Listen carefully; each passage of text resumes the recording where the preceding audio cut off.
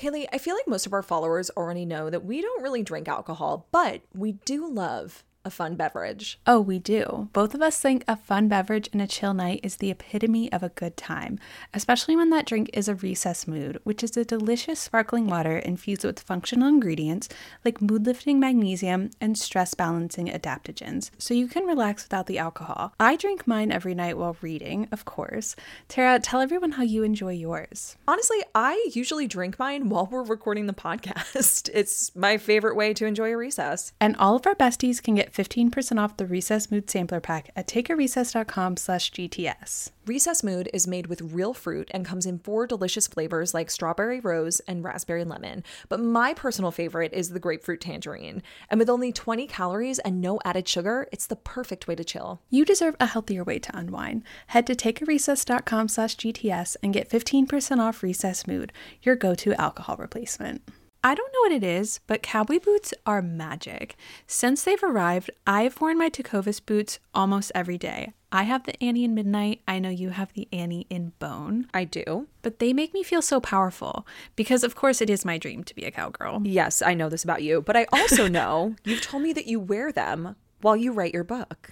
I do. I wear them all the time because I also wear them when I get dressed up or when I'm sitting at my desk recording the podcast because they make me feel so bold and brave and like I can do anything no matter how I style them. Tecovas has carried forward all the time-honored traditions and quality that you find in a great pair of cowboy boots, but they've innovated on comfort, style, and service with boots for men and women handmade from the most premium leathers. And if you dream of being cowgirls like us, or you're already Western to your core, Tecovas is the perfect brand to start with because they believe in Western for all. They don't only offer their handmade boots, but all sorts of head-to-toe Western staples. Perfect jeans to go with your boots, pearl snaps, bandanas, and cowboy hats. You name it, and they'll get you outfitted.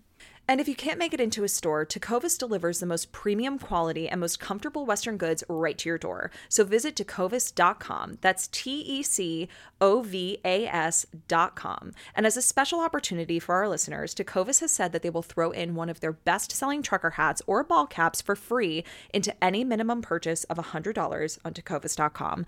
Just use the code Gilmore at checkout. That's GILMORE. It's about a $30 value and they sell fast, so there are always new styles and looks. Again, for a limited time, just enter code Gilmore at checkout to add a free logo hat to your order as a one-time gift from Tecovas. Only at tecovas.com. That's TECOVAS.com and point your toes west.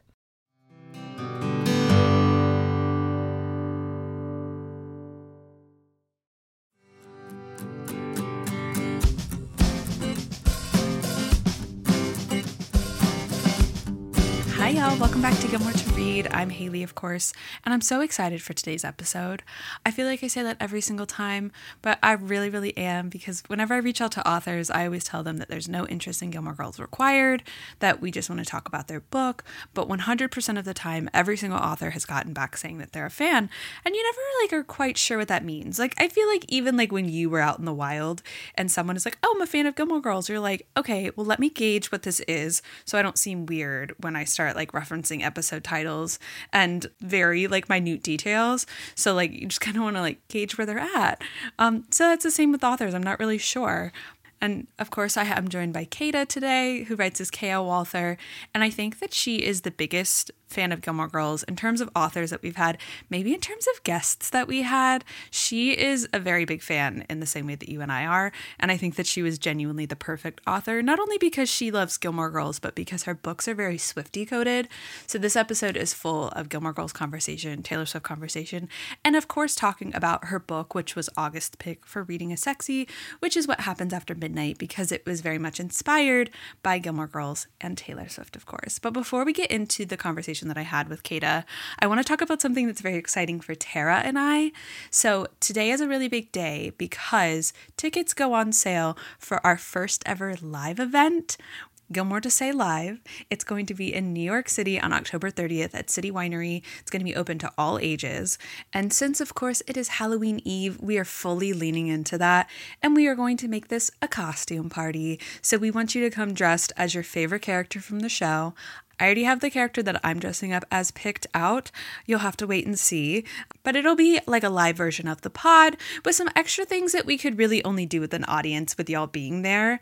Like I said, tickets go on sale today. You can find out more information about it on our Instagram. But we hope to see y'all there. And by see y'all there, I mean literally we're going to see y'all there. We're so excited because usually we're just talking to each other. And now we get to do it in front of all of you. And it's going to be so much fun. Tara and I are so excited. And we hope that you guys are too. But like I said before, I'm joined today by K.L. Walther. K.L. Walther was born and raised in the rolling hills of Bucks County, Pennsylvania, surrounded by family, dogs, and books. Her childhood was spent traveling the northeastern seaboard to play ice hockey. She attended a boarding school in New Jersey and went on to earn a BA in English from the University of Virginia. She is happiest on the beach with a book, cheering for the New York Rangers, or enjoying a rom-com while digging into a big bowl of popcorn and M&Ms. Find her on Instagram at klwalther9 or visit her at klwalther.com. I had so much fun in this episode because we not only talked about Gilmore Girls and Kata's relationship to the show, but we talked about Taylor Swift and we talked about Gilmore Girls characters as they relate to Taylor Swift. We talked about Taylor Swift in her book because if you're familiar with her books, she's of course writing Swiftie-coded romances, and how both of those things inspired What Happens After Midnight, because what we talk about a lot here is that Gilmore Girls was a jumping off point for What Happens After Midnight, but my favorite thing about it is that it maintains a uniqueness to Kata and her life and storytelling beyond our favorite show to give us a bunch of characters that we absolutely fall in love with in a completely new way. And I hope that y'all enjoy hearing from the New York Times best-selling Teen Logan fan, K.L. Walther. I want to make sure it's Kata. Is that how you say your name? Okay, great. Yes. I just wanted to make sure because I was like, I've seen a lot of people call you Katie, and I was like, I know that's not right. No, Katie is my Starbucks name, just for efficiency. And I used to be a bookseller at Barnes and Noble, and there are just certain regulars. I just didn't want them to know my name. So after a certain one, I marched up to my manager's office and I'm like, where is your label maker, Paul?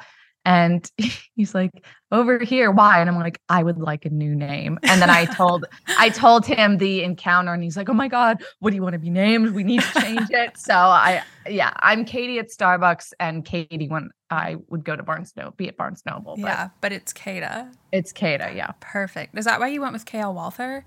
Partly, yes. I love the way my full name looks, but I admit sometimes I judge based on names. So I didn't want people to pick up a book of mine, see the name and be like, I have no idea how to pronounce that, and then put it back on the shelf. Yeah. Have you ever done that with a book? Not for an author, but for character names, yes. Oh, yeah. I almost put down Akatar because I didn't like how Feyre's name was spelled. And I was like, I don't know if I can do it. But I did. I suffered through and got there, and it was great. I had read Throne of Glass, so I'm like, Sarah, I trust you. I'm going to, because I wasn't a huge Feyre, but then, you get on board. Yeah. But when I was a teenager and the selection came out and her name was America, I was like, you're lucky I really like this concept because I can't stand this name. Yeah, like character names can really get you down. But welcome to the podcast. We're so happy to have you here. I told you this before, but like this was one of the most like excited people have been for a book for the book club rather. Like I got endless messages of people being like, I am like kicking and screaming while listening to this, like, or while listening or while reading it. There were a lot of people who messaged me like, I was a little disappointed when you picked a YA for the Reading is Sexy book club. But then when they started it, they were like, done. Like the amount of people who were like, I went through and found almost every single Swiftie reference. They were like, I have to talk to the author to find out if I found them all. Like someone counted like, I think like 43. Because they were just so excited about What Happens After Midnight. And I feel like that extends as well. I feel like it's been a really big summer for you because not only is What Happens After Midnight a USA Today bestseller, you became a New York Times bestseller this summer with The Summer of Broken Rules, which was my introduction to you, which I feel like is so exciting 2 years after publishing. It was surreal. I drove to my mom's house after work, and I sat in her driveway because somebody was calling me, and it was my editor. And I genuinely had no idea why she was calling me. We had, something else in the works. And I was like, I can't talk about this without my agent. So, and of course, that's not what it was about. And then it did click that it was the New York Times. I went into my mother's house sobbing. Yeah. Her first thought was like, oh my God, did your boyfriend break up with you? No. Even better. And then I told her like through sobs, and had a big, yeah. And then like you reached number 2, is that right? I reached number 2. And it's nuts. It's nuts. Well, I will say it probably feels nuts after like putting like your heart and soul into a book like this. But like if you have not read The Summer of Broken Rules, and I know like summer is over, we're entering full autumn Gilmore Girls season, but it is the perfect beach read because like I feel like beach reads set at the beach are just like at a different level, but this one has like so much to it. The relationship, there's like the sense of like melancholy a little bit in the background that you kind of want from a beach read, at least in my opinion, and it's like will always live on that like top of like perfect beach reads that you should read every summer. That's like just the ideal sort of book to read at the beach. It's the ultimate compliment. That's what I wanted while I was writing it. I always tell people I want to be Emily Henry when I grow up. She is the pinnacle of a beach read for me. And so with beach read. Yeah. Well, there we go. But no, that's so perfect. Because that was actually how I got introduced to you. Like you came into my life, my favorite way to find books, which is a friend like just straight up mailed it to me and said, I mailed this to you because I think that you're going to love it. And I took it out of the package and I was like, great. And I like sat down right then and like read it all in one sitting because it was just, it has like this addictive nature to it where like you can't put it down because like I said before, like everyone was saying, like you're just like giggling the whole time, like feet kicking. And then like there's like subtle like little plot twists of things going on, but then it's like the whole family is involved. And it's so great. I know we're here to talk about what happens after midnight, but that is like, will always be one of my favorite summer books. Thank you. Thank you so much. It's not quite so nuts that it's on the New York Times bestseller list.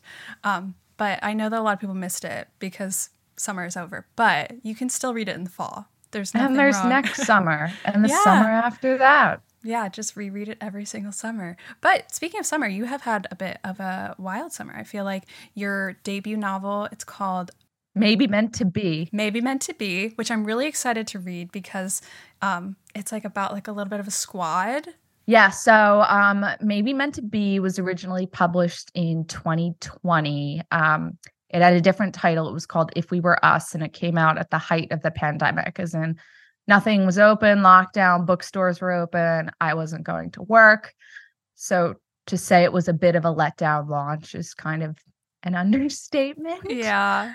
So my publishers re-released it. We gave it a whole makeover, new cover, new title. Your covers are amazing. I love them so much. I have nothing to do with them beyond saying, I think this should be autumn colors. Yeah. And it's Monique Amy did The Summer of Broken Rules and Maybe Meant to Be and just blows me away every time. They're so good. And then What Happens After Midnight was released in June and was on the USA bestseller list. And then Summer of Broken Rules came back 2 years later and hit number 2 on the New York Times bestseller list. But you have also been traveling everywhere. I was so glad that we could grab you. I know. I feel like I never go anywhere, but I went to Greece and Italy with my boyfriend for 2 weeks. And then I had a week to recover before I went to this huge book fair in Brazil. Yeah, that looked so cool. I'm going to use the word surreal a lot during this, but it was surreal. This fair takes over the city. I hugged over 100 people. They are so passionate, so kind, so warm. I have so many Taylor Swift friendship bracelets after this amazing. signing. Of course.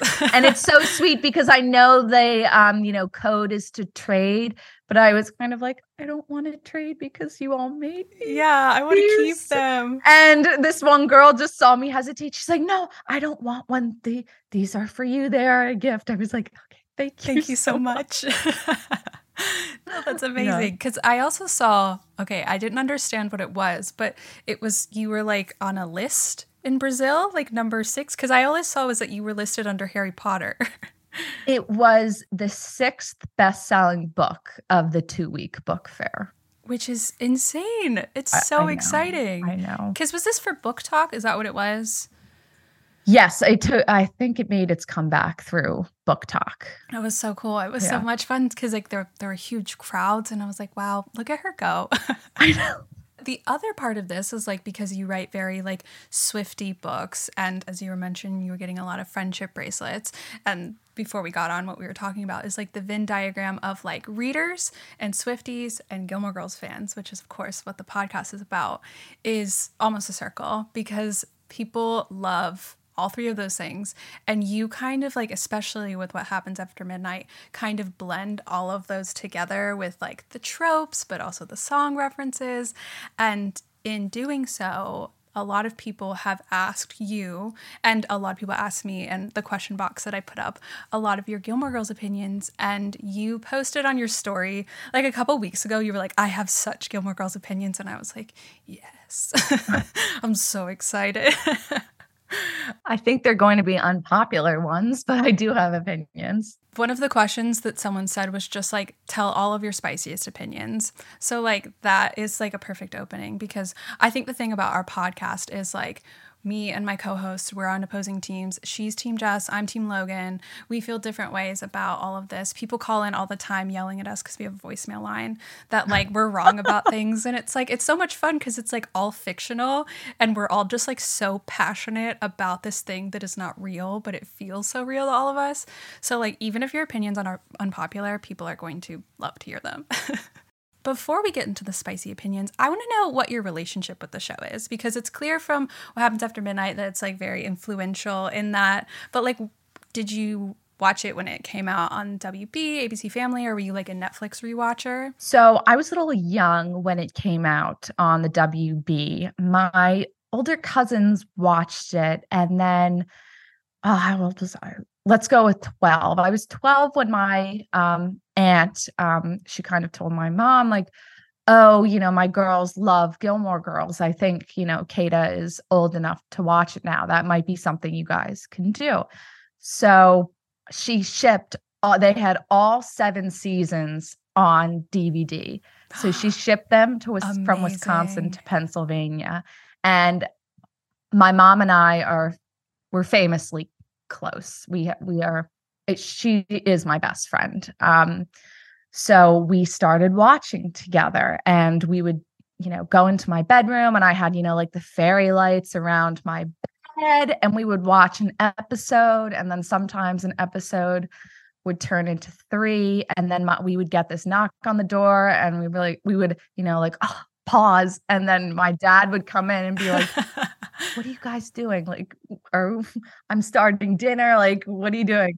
And we're like, we're just watching Gilmore Girls. Oh my gosh, that's so fun. So I have a younger sister. She's like, I'm just gonna watch it myself. But now it's just constantly on in the house. Like, I can totally relate to that. My younger sister, she'll like when she is driving by herself, she'll just plug in her phone and listen to the episodes. It's like an audiobook or a podcast. Yes.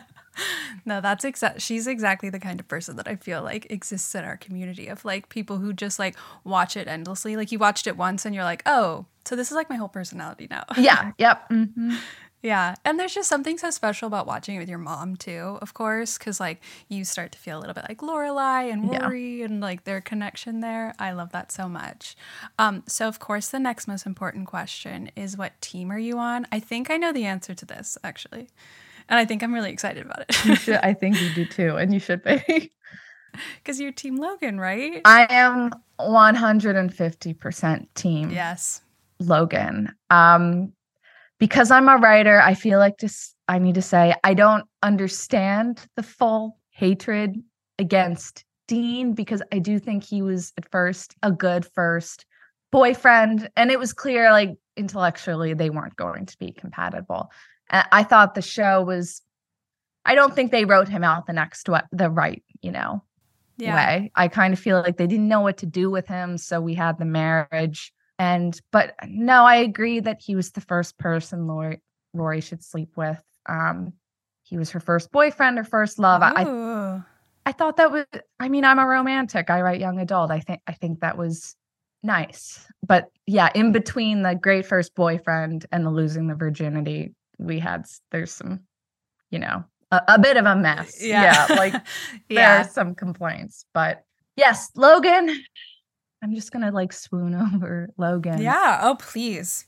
You're in great company to do it. I think he's devastatingly handsome. I'm such a blonde girl. Did you see he's going to be on the new season of American Horror Story? I did. And I am going to go back to watching it for him. I didn't watch The Good Wife because that's where he went after Gilmore Girls, but I watched The Resident and, it was great. Thoroughly enjoyed that. Of course. He's aging very well. Yeah, that Matt Dupree. Yes.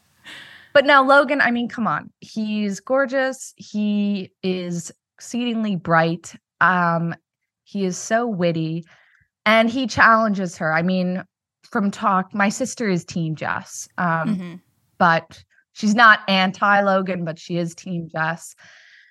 We just kind of, argue like, all right, well, Jess, like, he's so smart. And I'm like, yeah, but you know what? Logan is too. And in a more, entertaining way and challenges her. And, he's not broody like Jess. Like, thinking back, I was just having my literary agent loves Gilmore Girls too. And she was in Brazil with me. So we're literally in the back of the car, like ranting about this show. I love that. She's also Team Logan. But it's like, Jess, I feel like he was being a jerk to Rory. Or it was, off the page. I didn't see enough. Whereas Logan, I thought it was a great relationship. I thought he pushed her and she, he grew up for her. Yeah, I think so too. And like, it is hard because like Jess was like a teenager versus like Logan was like a little bit older. Yes. But like, we also didn't like you said, like see a lot of it. Like in season 3, we just didn't get a lot of their relationship and what was going on. We kind of only got like the drama of it. And then he left. And then, he reappears twice and he has, sorry to swear, but he has his shit together. And I'm like, okay, that's great. Feel free to swear. Okay. He has his shit together, but I'm like, great. But we didn't see any of that. Exactly. Okay, so that is always my thing is like, people are like, he has such great character growth. I'm like, but you didn't see it. No, you just had to accept it. Like, you just have to accept it. He could have murdered someone. He could have. He totally. He's not going to tell us that. No, he's not. And whereas Logan, like, yeah, I loved seeing the entire progression. And so that is why Team Logan. I don't want to talk about the reboot because I try to pretend the reboot doesn't exist. That's we feel that way. We're not like super fans of it on the podcast, but like we do acknowledge it when we reference the storyline, but like we were not big fans, especially for Team Logan. But like as a writer, I feel like a scene that you really would love is in I don't know how well you know the episodes, but like in The Party's Over when it's like that male Yale party and he's giving her feedback on her Life and Death Brigade article. I have seen that episode like fucking 50 times. That is one of my favorite. That is one of my favorite episodes because we have that thrown together 15-minute break lunch with Dean. And he's like, you're the writer. I can't critique these things. And then Logan sits down with her later, 2 days later and is like, I read the piece and then gives her, snappy right on the nose. I'm like, oh my God, this is so perfect. I couldn't have written this better. And not only that is he brings it up to her. Yes. Like what is like better for like a writer's dream than like the like cute man that you're having a flirtatious relationship with reads your work and comes to you and is like, loved it. Yes. So I will tell this very quickly because it's adorable. I went out with a couple of guys and, they asked what you do, blah, blah, blah. And it's like, oh, I'm, a writer and I write young adult fiction. It was always like, oh, that's cool with them. And then that was literally it. And then I started dating my boyfriend a year and a half ago, and we had gone on several dates, and then I got COVID. So I had to cancel our date, and then I had to quarantine. He told me he was going out to dinner one night, and I was like, okay, where are you going? And he names this steakhouse, and we both love nice steakhouses. So I'm like, that's awesome. And he's like, I'm going alone though, so I'm going to bring like a book. And I said, okay. And I knew what he was reading 2 days prior. So I was like, oh, he's probably finishing that. And then we were going back and forth and he sent me a photo of like his glass of wine. And because this is what we do together, like the wine and then the steak. And then I made some quip about something. And he was like, oh, that was a really good line. And I said, oh, it was right there. I'm not that good. And he's like, yeah, I think you are. And then he sent me a picture of the Summer of Broken Rules. No. He took himself off on a date with your book? Yes. Kata. I know. That's, like, you couldn't have written that better. I know. I kind of like, I squealed because we had only been on, I think, 3 dates. So. Yeah. Aw, man. And that's one of those things that's like when you write it into a book and you're like, that's so cheesy. That would never happen. Like, it look at it. It totally did. Oh my gosh, I love that. Yeah. So he's like your own little Logan. He is. He's blonde. He went to an Ivy League college. You're like, that's it. There were 2 check boxes. I know. Yeah, we're moving to San Francisco next year. Yeah. I mean, really? Oh my gosh. So you're just living out your Rory Logan plotline. I guess. Yeah, I guess so. Are you gonna have an avocado tree in the backyard? He's half Italian, so I think we'll do like a lemon tree. Oh, that's as long as it's something, you know. Right. Yeah. No, I love that so much. I also love that you love The Party's Over because, like, when it comes to like You Jump, I Jump Jack and The Party's Over, sometimes I tend to gravitate towards The Party's over You Jump, I Jump Jack. I know. I usually do both in a row. So my mother's partial to You Jump, I Jump Jack. And then I'm like, all right, the party's over. Like I always do it like that. And she said, well, no. And I'm like, why not? This is a perfect episode. It's a bookended episode. And she's like, because I hate when Dean shows up and like so sad. She has a soft spot for Dean. I think she flip-flops between Logan and Jess, but like she has a soft spot for Dean as like the first boyfriend. So she's like, I'm leaving the room when, he shows up to Richard and Emily. So I'm like, for her. I'm like, okay. But that's the best part. I know. Like when Logan comes up to her and he's like comforting her and they go back inside. I love that so much. I do too. So a lot of the other questions that you got were about kind of relating Gilmore Girls and Taylor Swift, because like I am a firm believer actually the Gilmore Girls would not listen to Taylor Swift, that they would be like interesting, that they would be like so elitist about it, and that they wouldn't like be interested in pop music, and it would be like Suki who would listen to it. But I still like to talk about it like they would, like what their eras would be. So if you could give Lorelai and Rory both like an album era, which one would you give to them? I have to say though, I agree. I don't think Lorelai would listen to Taylor Swift. Yeah. At all. I think there would be plenty of jokes cracked. Yeah. That's like one of the things I'm kind of glad that Gilmore Girls wasn't on air when Taylor Swift was so big, because I feel like it would have been a lot of jokes at her expense, and I would have had to like pick one or the other. Yeah. Oh, okay. I have a song for Rory, but you can do a song. I feel like a song is kind of a little bit of an era. Okay. I just think Champagne Problems is so Rory and Logan. Yeah, 100%. I'm not the only one, because that's what I thought when I listened to it and watched Gilmore Girls a little bit after. I'm like, wait a second. But then I went on YouTube and naturally typed Rory Logan Champagne Problems, and somebody had made me a video of that. I'm like, perfect. Thank you so much. Or like there's so many TikTok edits to it as well. Yes. Yeah. Okay. Lorelai is so hard. Someone on TikTok recently said that Lorelai was like, they were like 1989 maybe because it's super fun, but then they were like, of course she's Midnights, because it's kind of just like all over the place. Like we've got Maroon where it's a little bit sad, but we've got Bejeweled, like where she's. I see her Midnight Rain sometime in a way. She's also a little Sweet Nothing when she goes and gets her coffee from Luke. Yes. It depends. She's all over the place. But I see 1989. Yeah. Too. Yeah, because she's just like just like endless bops. Yeah. Her boyfriends are always kind of ending things with her. And then, of course, like we can do like a fall montage and have like the best day in the background as well. Yeah. Or I'm Only Me When I'm With You. Yeah. Perfect ones for the two of them. Because like I feel like the mother-daughter relationship is like, I love that like you and your mom watch it together. Like, but also I feel like as you're reading What Happens After Midnight, like it's just kind of like that perfect sort of like segue into that, because that's what the book club is. Because we have two book clubs. One is where you read I Will Follow, where we're trying to read more like literary fiction and classics that Rory might read on the show. That's great. And then Reading is Sexy. I wanted to find books, because people ask me all the time, like being a reader and having a Gilmore Girls podcast, they're like, what books feel like Gilmore Girls? What books have like these tropes or like the setups that could feel the same? And how I could like maybe like, I didn't like the way the storyline went, but if I read a book with the same trope, maybe I can like have that like sort of like validation for it. Makes sense. So I read an advanced copy of What Happens After Midnight back in February before we launched the book club. And it was one of those things that I finished it that day and I was like, why has this book come out in June? Why does this book not come out right now? Because it's like the perfect segue, because we have a really close mother-daughter relationship.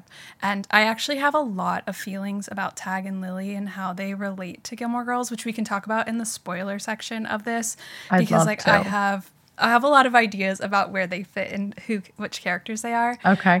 But it's also set at a boarding school, so it kind of has that like Chilton vibe, and she has these really nice friends, and it just like, it feels like it fits so perfectly because it has like that small town feel, because she knows a lot of the professors really intimately in her house, and so it's like kind of that towny perfect sort of thing. So I feel like it was like, honestly, like when I read it, I was like, I hate that we have to wait so long to have this book, because I think that the girlies are going to love it so much, and they did love it so much.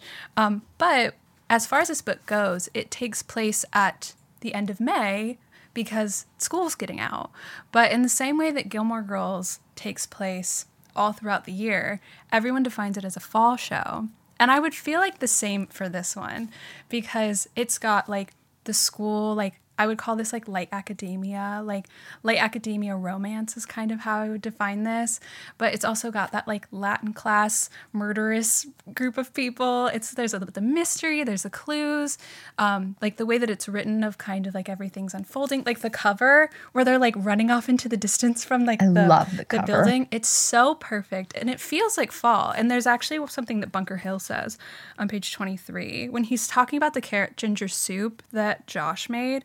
He said, at first I thought it sounded a bit too autumnal for late May, but Mr. Bauer here proved me wrong. And I feel like this is kind of like the perfect encapsulation of this book. It's like, it feels like it could be too autumnal for its time, but like, who cares? Like, that's exactly what Gilmore Girls season is about. It's like not about the time that it's taking place, but the vibe of it.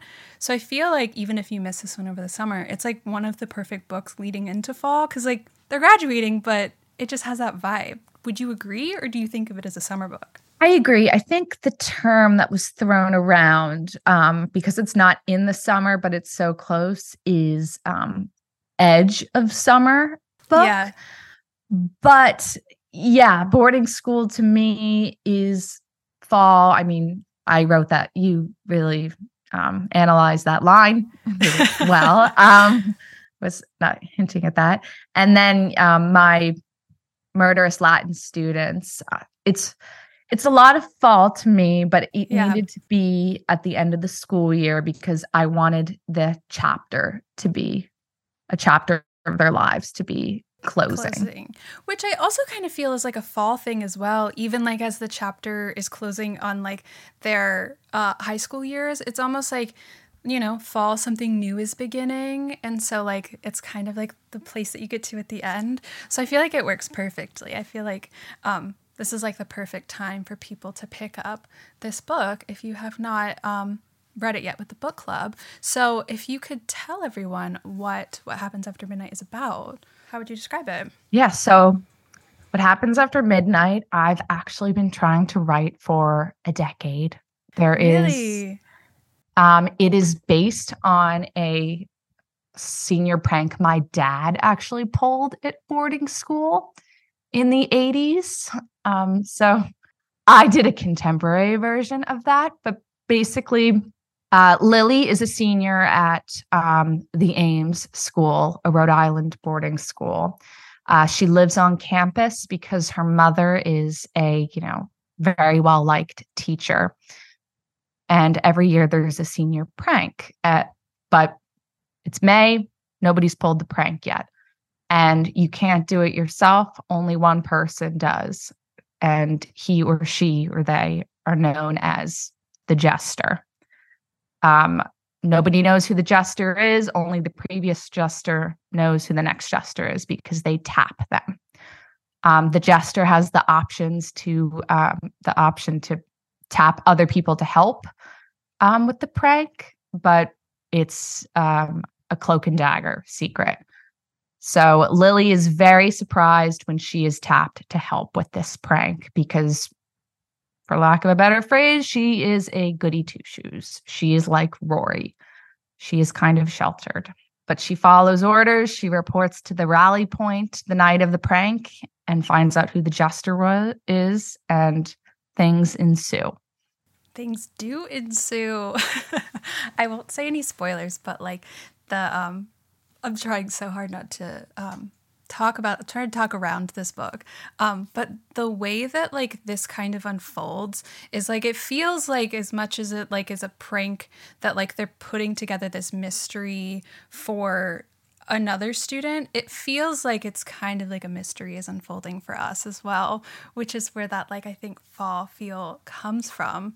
But you mentioned that it was a prank that your dad did. Is the prank the same in the book? It is the same in the book. So what did I tweak? So the clues are all on me. My dad never told us any of his clues because they weren't poems. They were like, go to the tennis courts. Oh, okay. Whereas Kind I of wrote, boring. like arrive. Instead of a group, he and his friend, they just decided to pull this prank on their third roommate. He was the president of the school. He was in charge of giving out the yearbooks. He was very stressed about it. So one night, my dad and his roommate, while the president was asleep, they snuck out, went to the yearbook office, hid the yearbooks.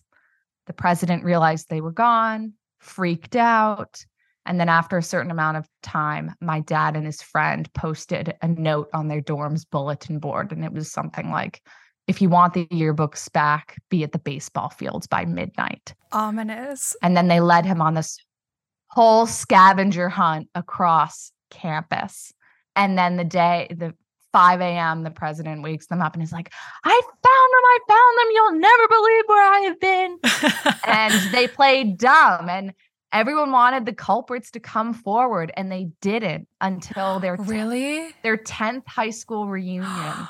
Somebody was like, okay, guys, for real, like, who took the yearbooks? And then my dad and his friend stood up and like, we are not worthy. And it was a complete success. That's amazing. I could never keep a secret like that for 10 years. Like, I feel like 5 minutes after it happened, it'd be like, it was me.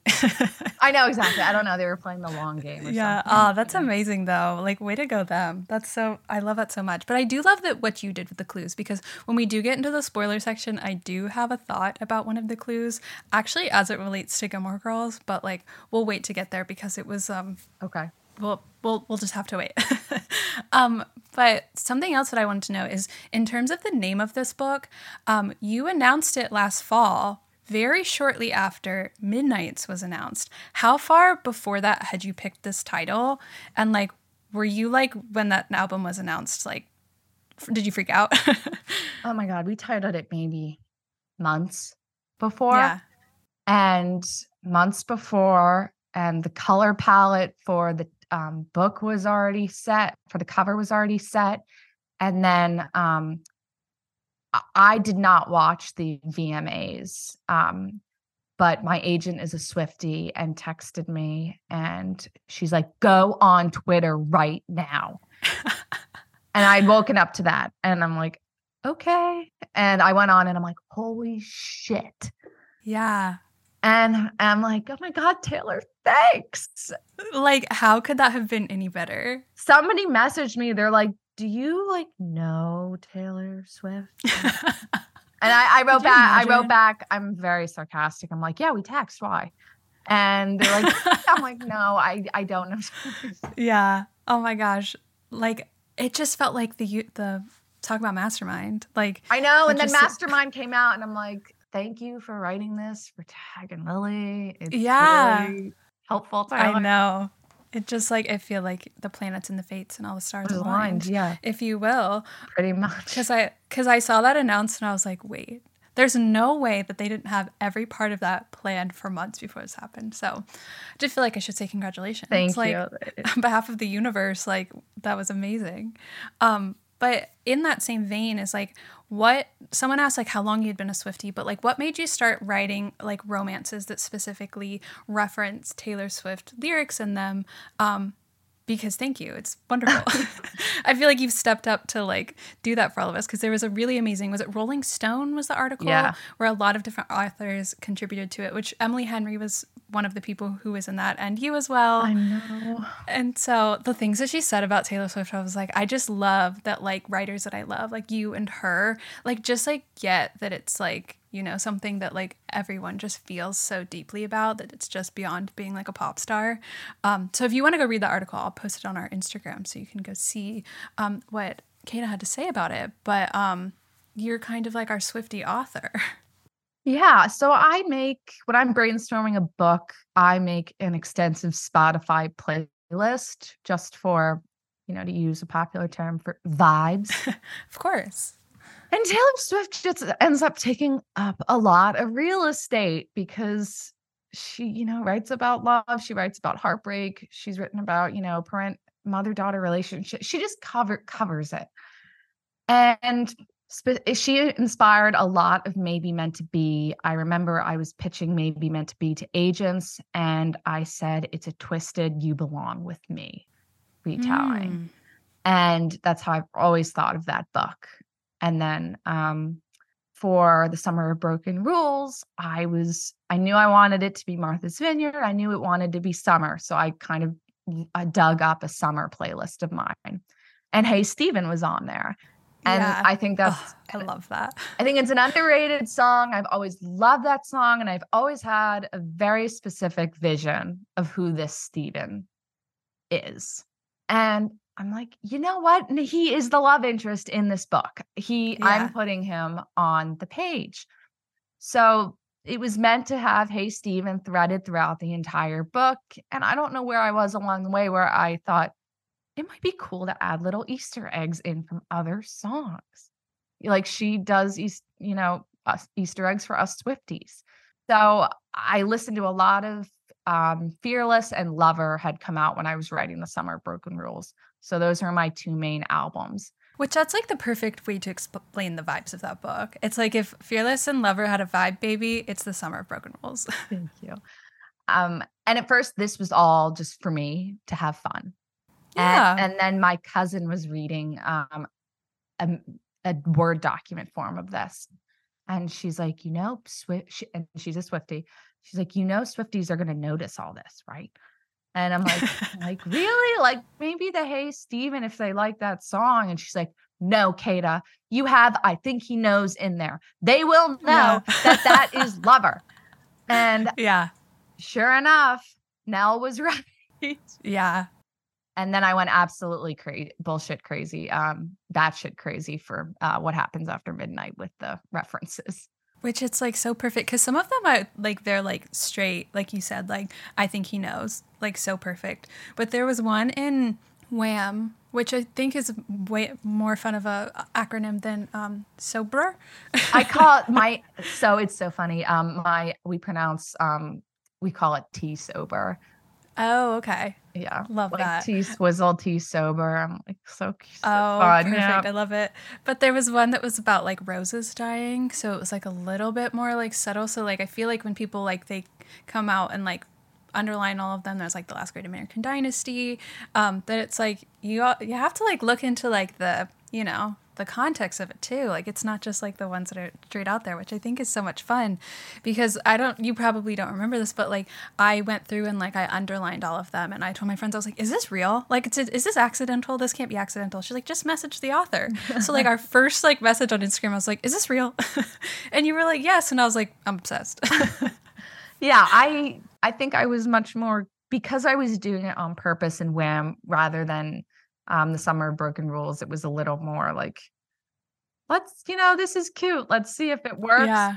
Wham, I was like, I'm going to do it like this. I'm going to do it like this. And then the strategy kind of was varied more. I mean, there's a getaway car in there, and I love it was that. them in the golf cart. I'm like, I'm not even gonna like overtly write any getaway car stuff. I just want people to pick up that it's, it's getaway car. And Yeah. who knows if that landed or not, but It did. For me, at least. okay. Because it's like if you like read it and then you take a second and you're like, wait, that's exactly what the song says. But it's like not like word for word, but it's like the essence of it is there, which I love how it's like equal parts. Like that's what I was saying before, like the essence of it and like the kind of like line from the song that feels very familiar. And I think that it's kind of like people love the hunt. They love like going in through. I feel like out of my purple pin to match the cover, going through, underlining them as I went. And it's just like it's like a fun way to like, I feel like a different way to read a book and annotate a book, because it's like taking something that you like super, super love and, getting something else that you super, super love and getting to blend them. Because in this one, you also have a couple of Gilmore Girls references, because there's a Gilmore Lane on school. And I was like, is it Gilmore, Lane? Like, Lane's coming back? That's for you to decide. So I loved that. I love that one so much. But like the setup too is that like we have this mother and daughter who hate coffee, which I love so much. And the mother's boyfriend works at the on-campus diner, and he just is bored by their antics. There's a little bit of a health nut, which like I love, like just like how you can take like something very familiar and then change it completely into what it was. The other question I had is, did you go to boarding school? I did, yes. Not the same one as my father, but I did. So he has his whole host of memories, and then I have mine. So because he had told so many stories, I have, this whole treasury of both. Feels like it's like you feel like you're there, like the ambiance and like the atmosphere, the environmental world building, if you will, that you created here feels so real. I've never been to boarding school, but I was like, I think I did. I think I just went for a little while. So it was like very clear that there was some sort of tie there. So I had wondered if you had been. And then I mentioned before that this is like classified as a YA, but when I first like mentioned that we were reading this book, I called it an older YA because like they are teenagers, but like I wouldn't call it so purely like young adult, because there are like, I guess like mature themes, because they like fade to black. There's like sex referenced, but they're not doing it on page, which I think is like appropriate for their age range, but it's definitely there. And I love how the mom is like, only if you're only with someone you love. Like she's very aware of the fact that like this could be a possibility. So do you feel like that's something, because I know other people have mentioned it as being like new adult, but I feel like new adult like might need like just like one more year. Like I think Summer of Broken Rules maybe is new adult because they're just out of high school and like going into college. What do you think about that? Yeah, so all of my books are really categorized like 14 to 18 and shelved as young adult. So the reason I know a lot of people want me to write open door scenes. The reason I don't is because it's young adult. I can only go so far, and I choose to fade to black is really as far as I can go. Yeah. But I do like to kind of push the envelope and write older teenagers. Yeah. Because that's what I started writing when my sister was an older teenager. Of my teenage years, I preferred my later years. I don't think you would want a book about a 15-year-old or a 16-year-old by me. I didn't love those years. So she'd just be so sad. Yeah, or just immature, and I like an older voice. I shoot for an older voice. So it's like has a self-reflectiveness to it that I feel like a 15-year-old is not maybe necessarily going to have. But it also like cuts in half like that feeling of Gilmore Girls of like, like you kind of get to follow like a Rory storyline. And so like I think that's the thing, is a lot of people are like, you picked a YA, and I was like, just wait. You're going to like it. Don't worry.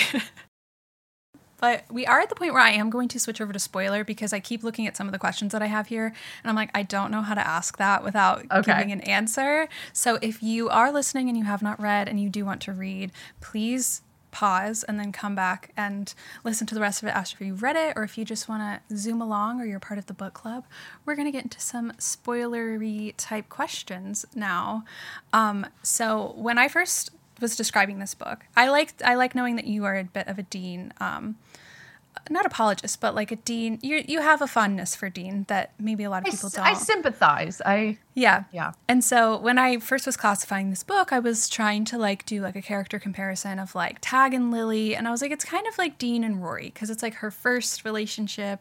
They have a second chance because like the whole thing is like Tag, her ex-boyfriend, is the jester, but like she's had to watch him be in his other relationship. And so now she's going on this like nighttime crusade with her ex, who she still has strong feelings for. And so I was like, this feels so Dean, like they're young.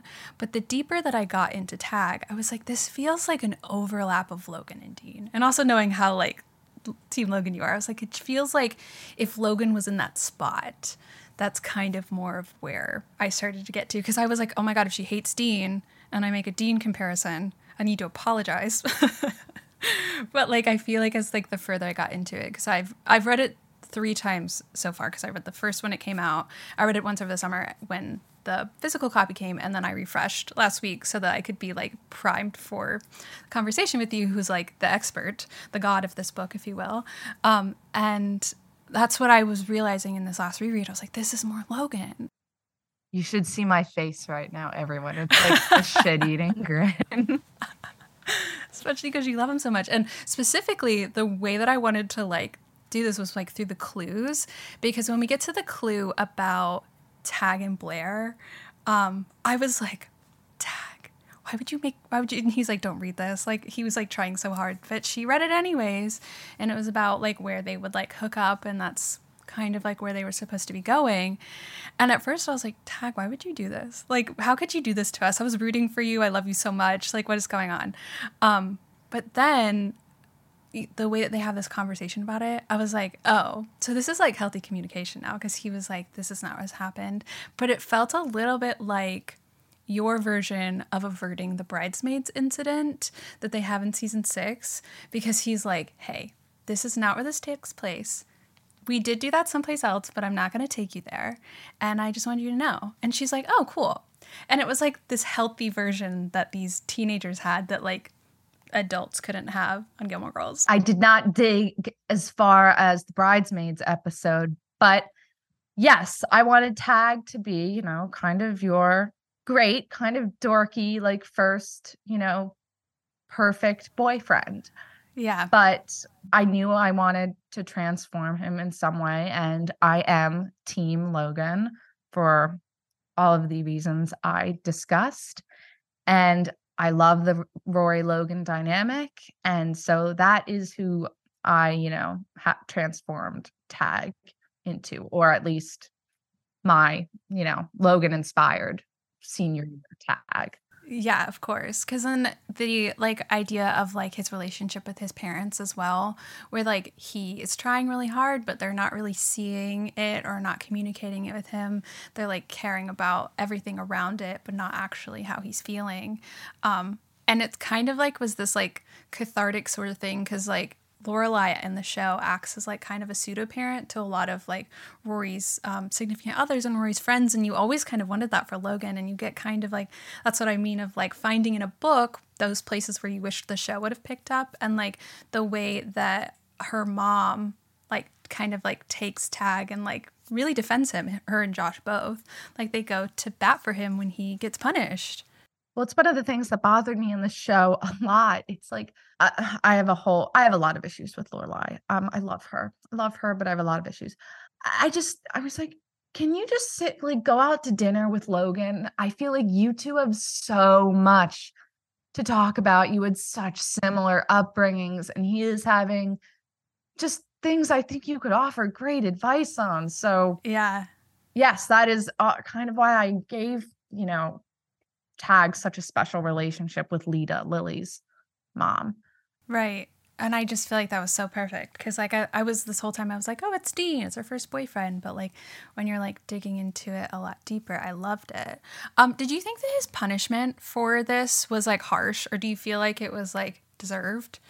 So I went to boarding school, so I heard about a ton of punishments, not revealing any, names or anything. That was a punishment I heard. When Really? I was a Okay. freshman, a senior was punished that way. Yeah. And did you feel like it was harsh then when you were a freshman? Or you were like, they did something wrong. They did something bad. Some people thought it was harsh, but also because of who this person was, they thought, oh, well, the school just doesn't want to lose money from this person's parents. Got it. That makes sense. There's a lot of eccentricities in politics in boarding school, as you can read about in other books and online. But Yeah, of course. No, that makes total sense. And as we're talking about this, I'm definitely like relating it to Gilmore Girls because that's kind of like our source material as much as like yours is the book. But did you think about that like overlappingly? Like, did you get that much inspiration, or like how do you see the characters fitting in after hearing, I guess, how I thought the characters were comparisons, I guess? I mean, now I didn't think about it in a Gilmore Girls lens when I was writing the punishment. Like, I didn't think, oh, well, the Swell family are the Huntsbergers, so why would they Right. kick, Logan out? And no, I didn't think about it like that. I knew I did not want Tag to get kicked out. Um, and I knew I wanted Lita, Lily's mom, to make a grand gesture for him that, Lorelai never ever made for Logan. Right. But then if you do see it as, oh, like, well, they're taking it easy on him, I guess you do then see the stealing the boat, shall we say, where Logan got completely, scot-free. In a broader sense, like when you're writing it, did you see Lita as Lorelai and kind of like lean into that? Or was that more of like after the fact, like after you're writing, you're like, oh, this is more similar than I thought? It's so funny because I pitched Lita and Lily to my editor as Lorelai and Rory. And then I saw them as Lorelai and Rory half the time. And then the rest of half the time I saw them as my mother and me. Really? Yes. Oh, I love that. So, at the beginning in the opening scene when they're, breakfast and the Lululemon leggings and the coffee, it's totally or the diner, Lorelai and Rory. But then when they're doing their stakeout later, when they know Daniel's on the scavenger hunt, that is 100% my mother and me. Yeah. Oh, I love that so much. Because that's what I was going to ask you is like, you have such a strong relationship with your mom, but like you have this strong relationship to a show about a mother and daughter. And I love that you can kind of see them both. Is there other parts where it's like definitively like you and your mom? The very open communication. I mean, like Lorelai and Rory, that's me and my mom. I do think they became their own characters at a certain point, though. When Lita calls Lily to her office and is like, we need to talk, I think that's 100% them. Yeah, definitely. I don't really see Lorelai being like, okay, we need to talk, cut the bullshit. Like, yeah. As much as like they were inspired by those two things, yes. they totally become characters unto themselves. Mm-hmm. Like I think that you could compare Lily to Rory up to a certain extent, but I think that Lily is like, she seems like a little bit more like adventurous, and she is maybe a little bit more communicative about her feelings. I think she maybe feels a little bit deeper. I think that there's so much to her that like if you do like Rory, the jumping off point is like perfect, but like when you dive into this character, I think you can get lost in her completely as Lily Hopper, completely separated from Rory. And I think that's what I love so much about the book club is like you go into it with the intention of like reading this thing that you are familiar with and fall in love with completely different people. Because I feel like Tag is like a little bit of all of them, which I love that it's not like anyone is a carbon copy of, because like I'm sure people would love that to some extent, but like at the same time it can be kind of boring. Yeah, it's boring for everyone. It's boring for me as a writer just to constantly think, okay, how would Logan do this? Or how would Jess do this? Or how would, Lorelai do this? But yes, I love your point about Rory being the jumping off point, because that's very much what she was for Lily. I always say my favorite season of Gilmore Girls is season 5, because I really think me it's too. when Rory comes into her own at college and starts living. She gets kind of interesting. Yeah. I mean, I was not a big partier or drinker in college. Me neither. But in season 4, when she, would decline like a drink, I'm like, oh, come on, Rory. Just live a little. Fun, live a little. Yeah. And I'm not saying Logan helped her, but he kind of unlocked something. We had an episode last summer with Claire and herself. She's a TikTok creator, and she's a really big Logan fan. And she talks about how he helped her to like live in like the time that she was in her life, like helped her to be a college student and brought her out of herself, out of being a little bit more sheltered. And I would say Tag kind of serves that purpose too. Like, I think that Lily in the time of their breakup probably went like a little bit more inside of herself, focused on school, which is like not a bad thing to do, but like coming out and like Tag making sure that she was a part of the Jester squad, the Jesty. I don't know if we had any like a name for them. Fools, that's what I called them. The fools, that's what it was. Yeah, she was a fool, and like she never expected to be, but when she did, she was like, okay, I'm gonna do this. And I love that, and I don't know that Rory would have done that. I don't know. So I think that's why I love it. But going off like on the jumping off points, it feels really weird to say this, but like I love that like as a plot device, Tags is diabetic, because it creates this like tension and almost this need for like Lily to save him a little bit, but it's very like personal to him, and like especially the way that Daniel dealt with it. Like, God, I hate Daniel. Yeah. Like, oh, when you like, this is like revenge at Daniel, you're kind of like in Lily's camp where you're like, like, why are we picking on him? And then you learn everything he did, and we're like, yeah, we're picking on him. Yeah. But I love what it does to like bring the two of them together. But like, do you have any experience with that? It's like, what made you, I guess, write that into that character? Because it's the way that it unfolds is perfect. Yeah. So I have a chronic illness. I am epileptic, but I think that is for another book. Yeah. In the future. A dear friend of mine is diabetic. One of my cousins is diabetic, and I was talking to my friend, and we don't see epilepsy or diabetes on the, metaphorical bookshelf at all. I decided that diabetes was right for this story. So I, had very lengthy talks with my friend on how best to present it. And we wanted it to be personal, but we wanted it to be just a part of Tag. We didn't want it to be his entire character. So I worked really hard on that. I'm very happy with how it ended up. And I've gotten some very, very warm messages in response to that about how people see themselves in Tag now. I love that so much, especially like it's like, because like I have a chronic illness as well. And it's like with the way that like Tag deals with it, it's like it's just part of him. Like I think if it became his whole character, it would definitely be from the perspective of someone who doesn't deal with anything like that in a daily basis, that like for that to be their only like characteristic, it'd be like honestly really depressing for anyone who like goes through anything like that. But I love the way that it creates tension between the two of them, because I think between teenagers, it's kind of hard to create something that's like authentically tense, that's not like a misunderstanding. And so to have this something that's like so personal to him that he that like Lily knows how to take care of him, but like, like he's like, no, I'm all good. And then they like maybe figure it out. But then this is why they end up having to like get caught. Like it's like do or die is kind of what it feels like for him, like literally. So I loved that was like an element of it, and it wasn't like anything that like was overly explained, but it's just like that's what he was dealing with. And I loved that it was also like the reason that we hated Daniel, because like there was no coming back from that.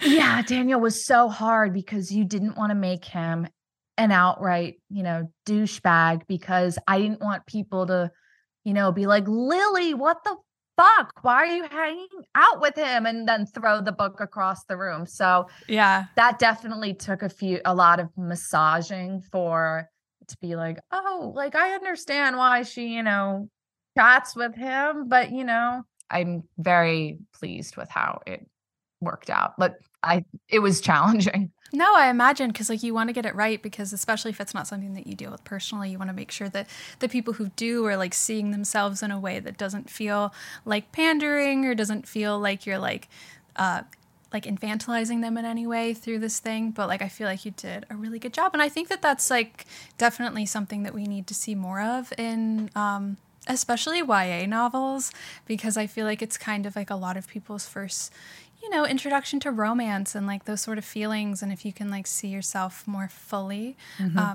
that's always what you want. Like complete shift. Someone's question was, is your karaoke song rather The Story of Us? It is not, but yeah, but good choice. Thank you. I thought it was fitting. Geez, what would my karaoke song be? It doesn't even have to be Taylor. I know. What? It would be Taylor though, because honestly, that's all I listen to. I do know Hey Stephen pretty well though now. I listened to that a lot. And then I recently turned something in and I listened to Cruel Summer an embarrassing amount of times to make sure I got a certain scene right. So I can really nail the bridge on Cruel Summer now. Oh my gosh. I know you went to the Eras tour, not to like completely diverge, but like was that not the best part? The best way to start the show was like honestly, I lost it during the intro music. For sure. Yeah, I can relate. Fully crying. My friend, he took photos of me. I look like a maniac. But it was just amazing. And yes, yeah. I just was on my feet and dancing and singing my heart out for 3 hours in high heels. Yeah, nothing's better. Nothing's better. But I just like, when she like started with that, like I was like, yeah, that's what we've all needed the past couple of years. I know. To all come together and scream the national anthem with, the president of our fan club. Yes. Because it was just perfect. It was the perfect opener. 100%. Someone else asked if, because they love Tag and Lily so much, which I agree, is there a world in which you would write them into a new adult or a college like sequel where we see them a little older? I love that they love them so much because I get Whit and Meredith from the Summer of Broken Rules have a lot of fans, and I adore them fiercely, but I'm also like, but Tag and Lily. Yeah. So yes, I purposely left it open-ended. Whether it's just me releasing a short story on the website or writing another book and they appear in it, I didn't want to tie it up with a bow, just in the interest of the future. Yeah, to keep your options open. I would love to read a short story. I'd also love to read a second novel. Whatever you decide and that beautiful little brain of yours is right, I will be here for it. But on that same note, someone asked if they're like, from like a fresh character, is there a world in which you would write a series, like just like with the intention from the beginning, moving forward and watching people's lives unfold a little bit longer? I would like to. I mean, the characters from my first book may be meant to be. I wrote 2 manuscripts after that featuring them before the book sold. And as a writer, you should not start writing a series until the first book sells and you know that you will be allowed to write a series, because yes, for very valid reasons, I presented my editor with the second boarding school book I'd written for Maybe Meant to Be, and she said no. All right then. And I mean, again, she was very kind, but everything was very valid. But yes, it did break my heart a little. Yeah. So those characters, for instance, I know exactly how their entire life pans out. Isn't that so hard though? Because you're like, I know everything about them and I would like to share it with you, but like, is this just going to be for me? I know it has to be for me. It's on the laptop in the locked folder. No, but I've told some people I love cameoing my characters in different books. I think they're all part of the same universe. The four people in Maybe Meant to Be, they all appear in the Summer of Broken Rules. There are two cameos from the Summer of Broken Rules in Wham. And because what is her name? Her friend Pravika. Pravika, yes. She's in Summer of Broken Rules. Yes. And Aunt Rachel is Lily's physics teacher. But oh, I didn't catch that. Mrs. Epstein Fox, yeah. See, oh my gosh, yes, of course, Mary the Fox. Like, duh. I should have caught on to that. But no, I made them subtle. Some people ask, they're like, why aren't Whit and Meredith in this book? And I kindly had to say, I was like, they've graduated high school. They're not going to be at a boarding school. But my next book, I think people will be pleased with two familiar faces. So ooh, I love that you're creating a K.L. Walther universe where they all exist. It feels like fun. your own Easter eggs to throw in there. I love that so much because I know that Emily Henry does that with her books too. And it's just like something that's like you fall in love with these characters and like you kind of get to see them for a second. And yes. Like, I love that. I need you to just write like what happens in like their day-to-day life. Like, I'll just follow them to the grocery store. Someone just said hi. That was their full question. They just said hi, KL, which I loved. That hello. But someone just said adult novels, please. Do you have any plans to go beyond YA? I do have plans. I do have some ideas. They are in a notebook right now. Okay. But they're there.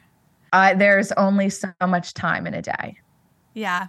Especially when you have deadlines to work with. Yes. I have a lot of deadlines right now.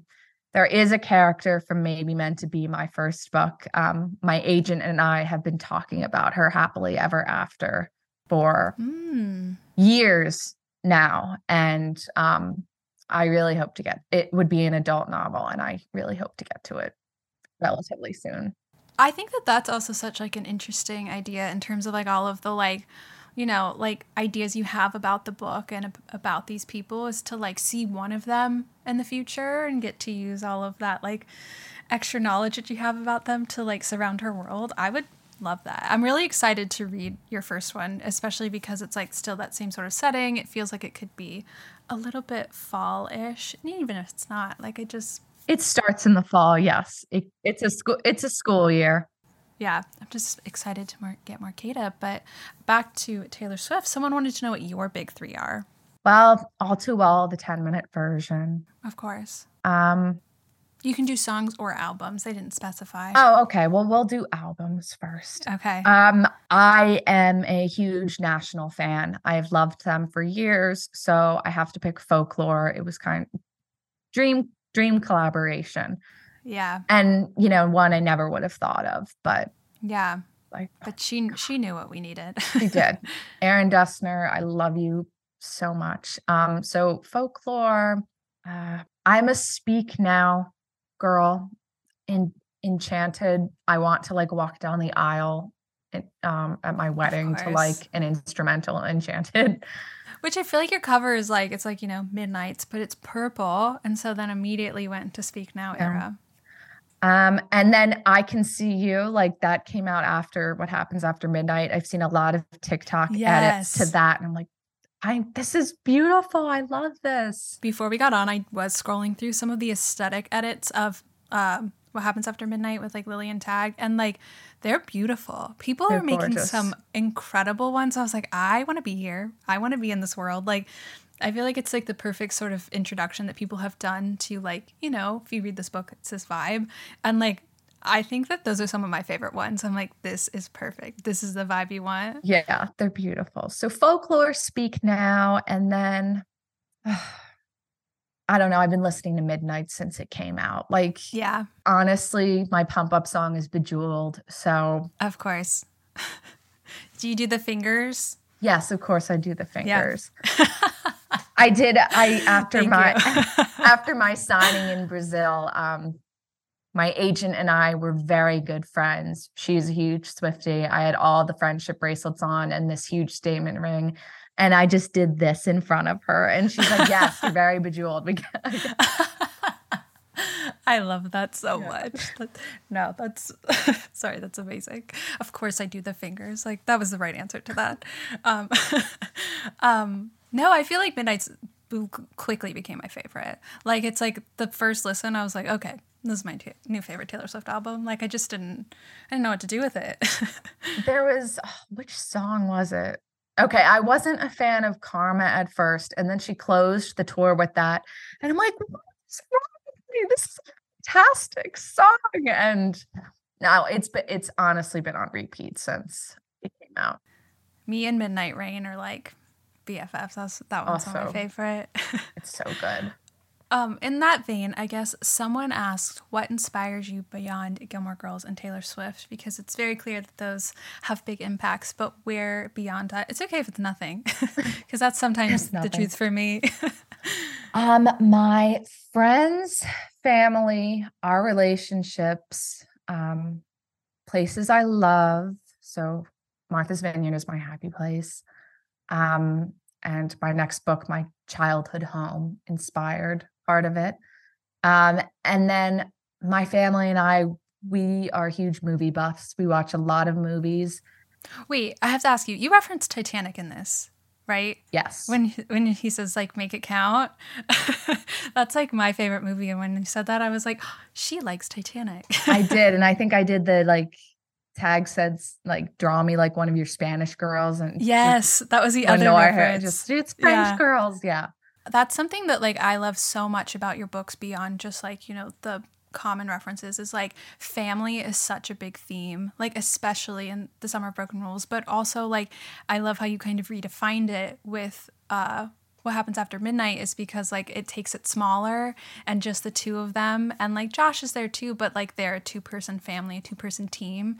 And to go from this like huge massive family who like comes here every year and like you say like is inspired by your family, especially with, like on your Instagram story you've posted pictures that like of like inspiration spots of like how like your vacation in life have impacted that. But I love how you then take it so much smaller on the other end of the spectrum to just these two women, a woman and a girl, if you will, who just kind of grew up in this house and made do with just the two of them against the world. I love how you take that, and I'm excited to see where that ends up in your next one, because I think that that's so, like if you are developing like a style in like your third book now, I feel like it's so like just like family focused. Like even if it's like a romance, it's just so like that. I would say that's like definitely a K.O. Walther theme that is quickly becoming one that I love so much. Yeah, it's so funny. I realized the other day I'm working on something, and I said, every single one of your books, the opening scene has the parents in it or the parent. And I just think the parent-child relationship is so important, especially in that age. I think some YAs I've read, I think, you know, the parents are kind of cardboard cutouts. And I don't particularly like that. And I've made it a goal of mine for it to never seem like that. Because like that's so influential, whether they're absent or whether they're like very present in your life, or whether you're best friends with them or they're super strict and you can't stand them. It's so important that like that changes constantly. Because like you're right, I've read so many YA novels where it's just like they're kind of just like an inserted character who like, you know, make dinner. Yes. And like don't have much beyond that. But that's not I feel like realistic for most people. No, and I know like with young adult, the word count, the length of the book is very standard. So, I mean, I had to cut so many words and scenes from my first book because it was too long. I know other authors have had to do the same thing. So, you know, nothing is perfect. But yes, parents, family, that's always a goal of mine, to have that shine. Yeah. And you do it so well. It's so good.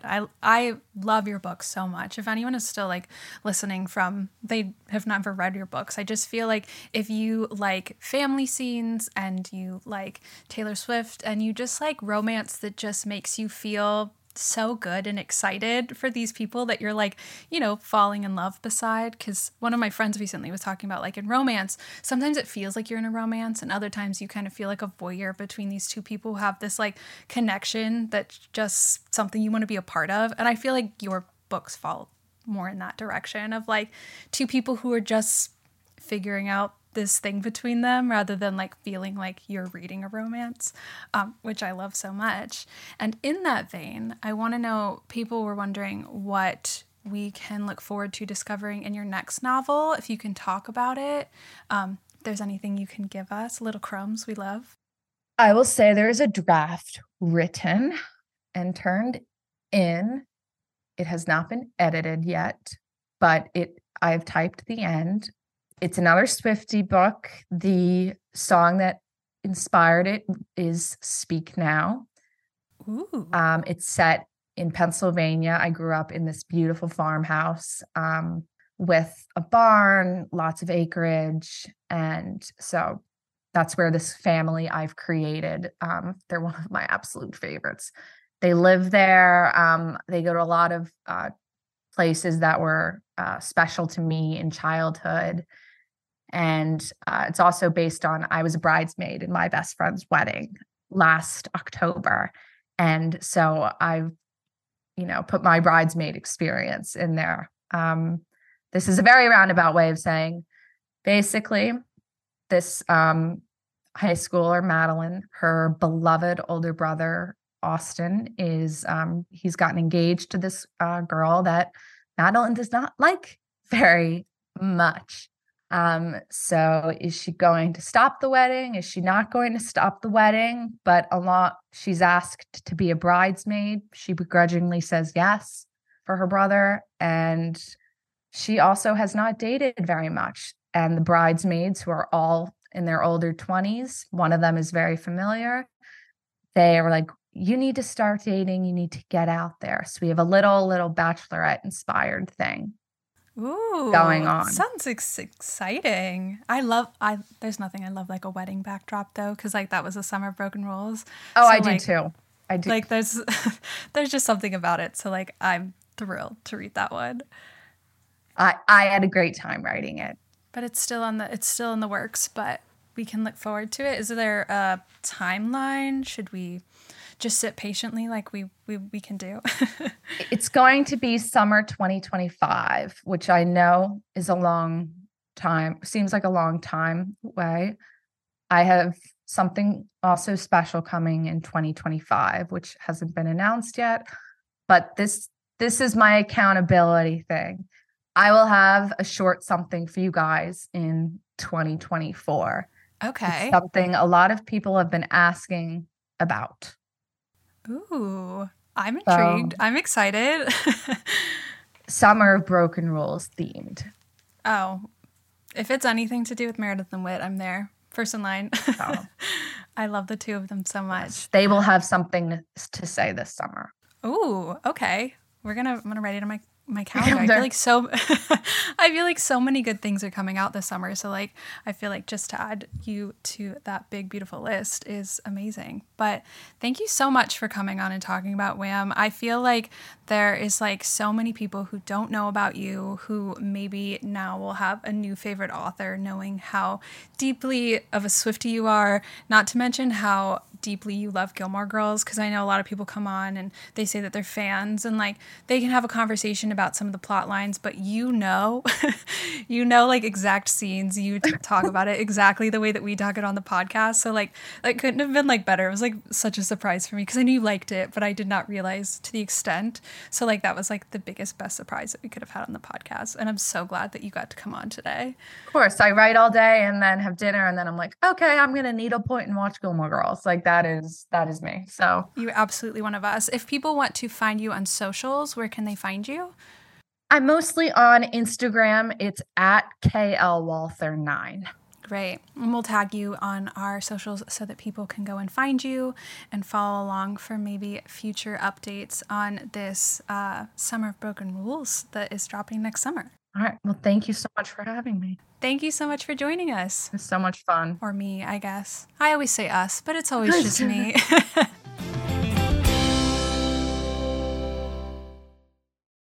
At Parker, our purpose is simple.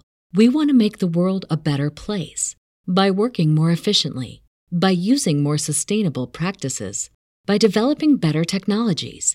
We keep moving forward.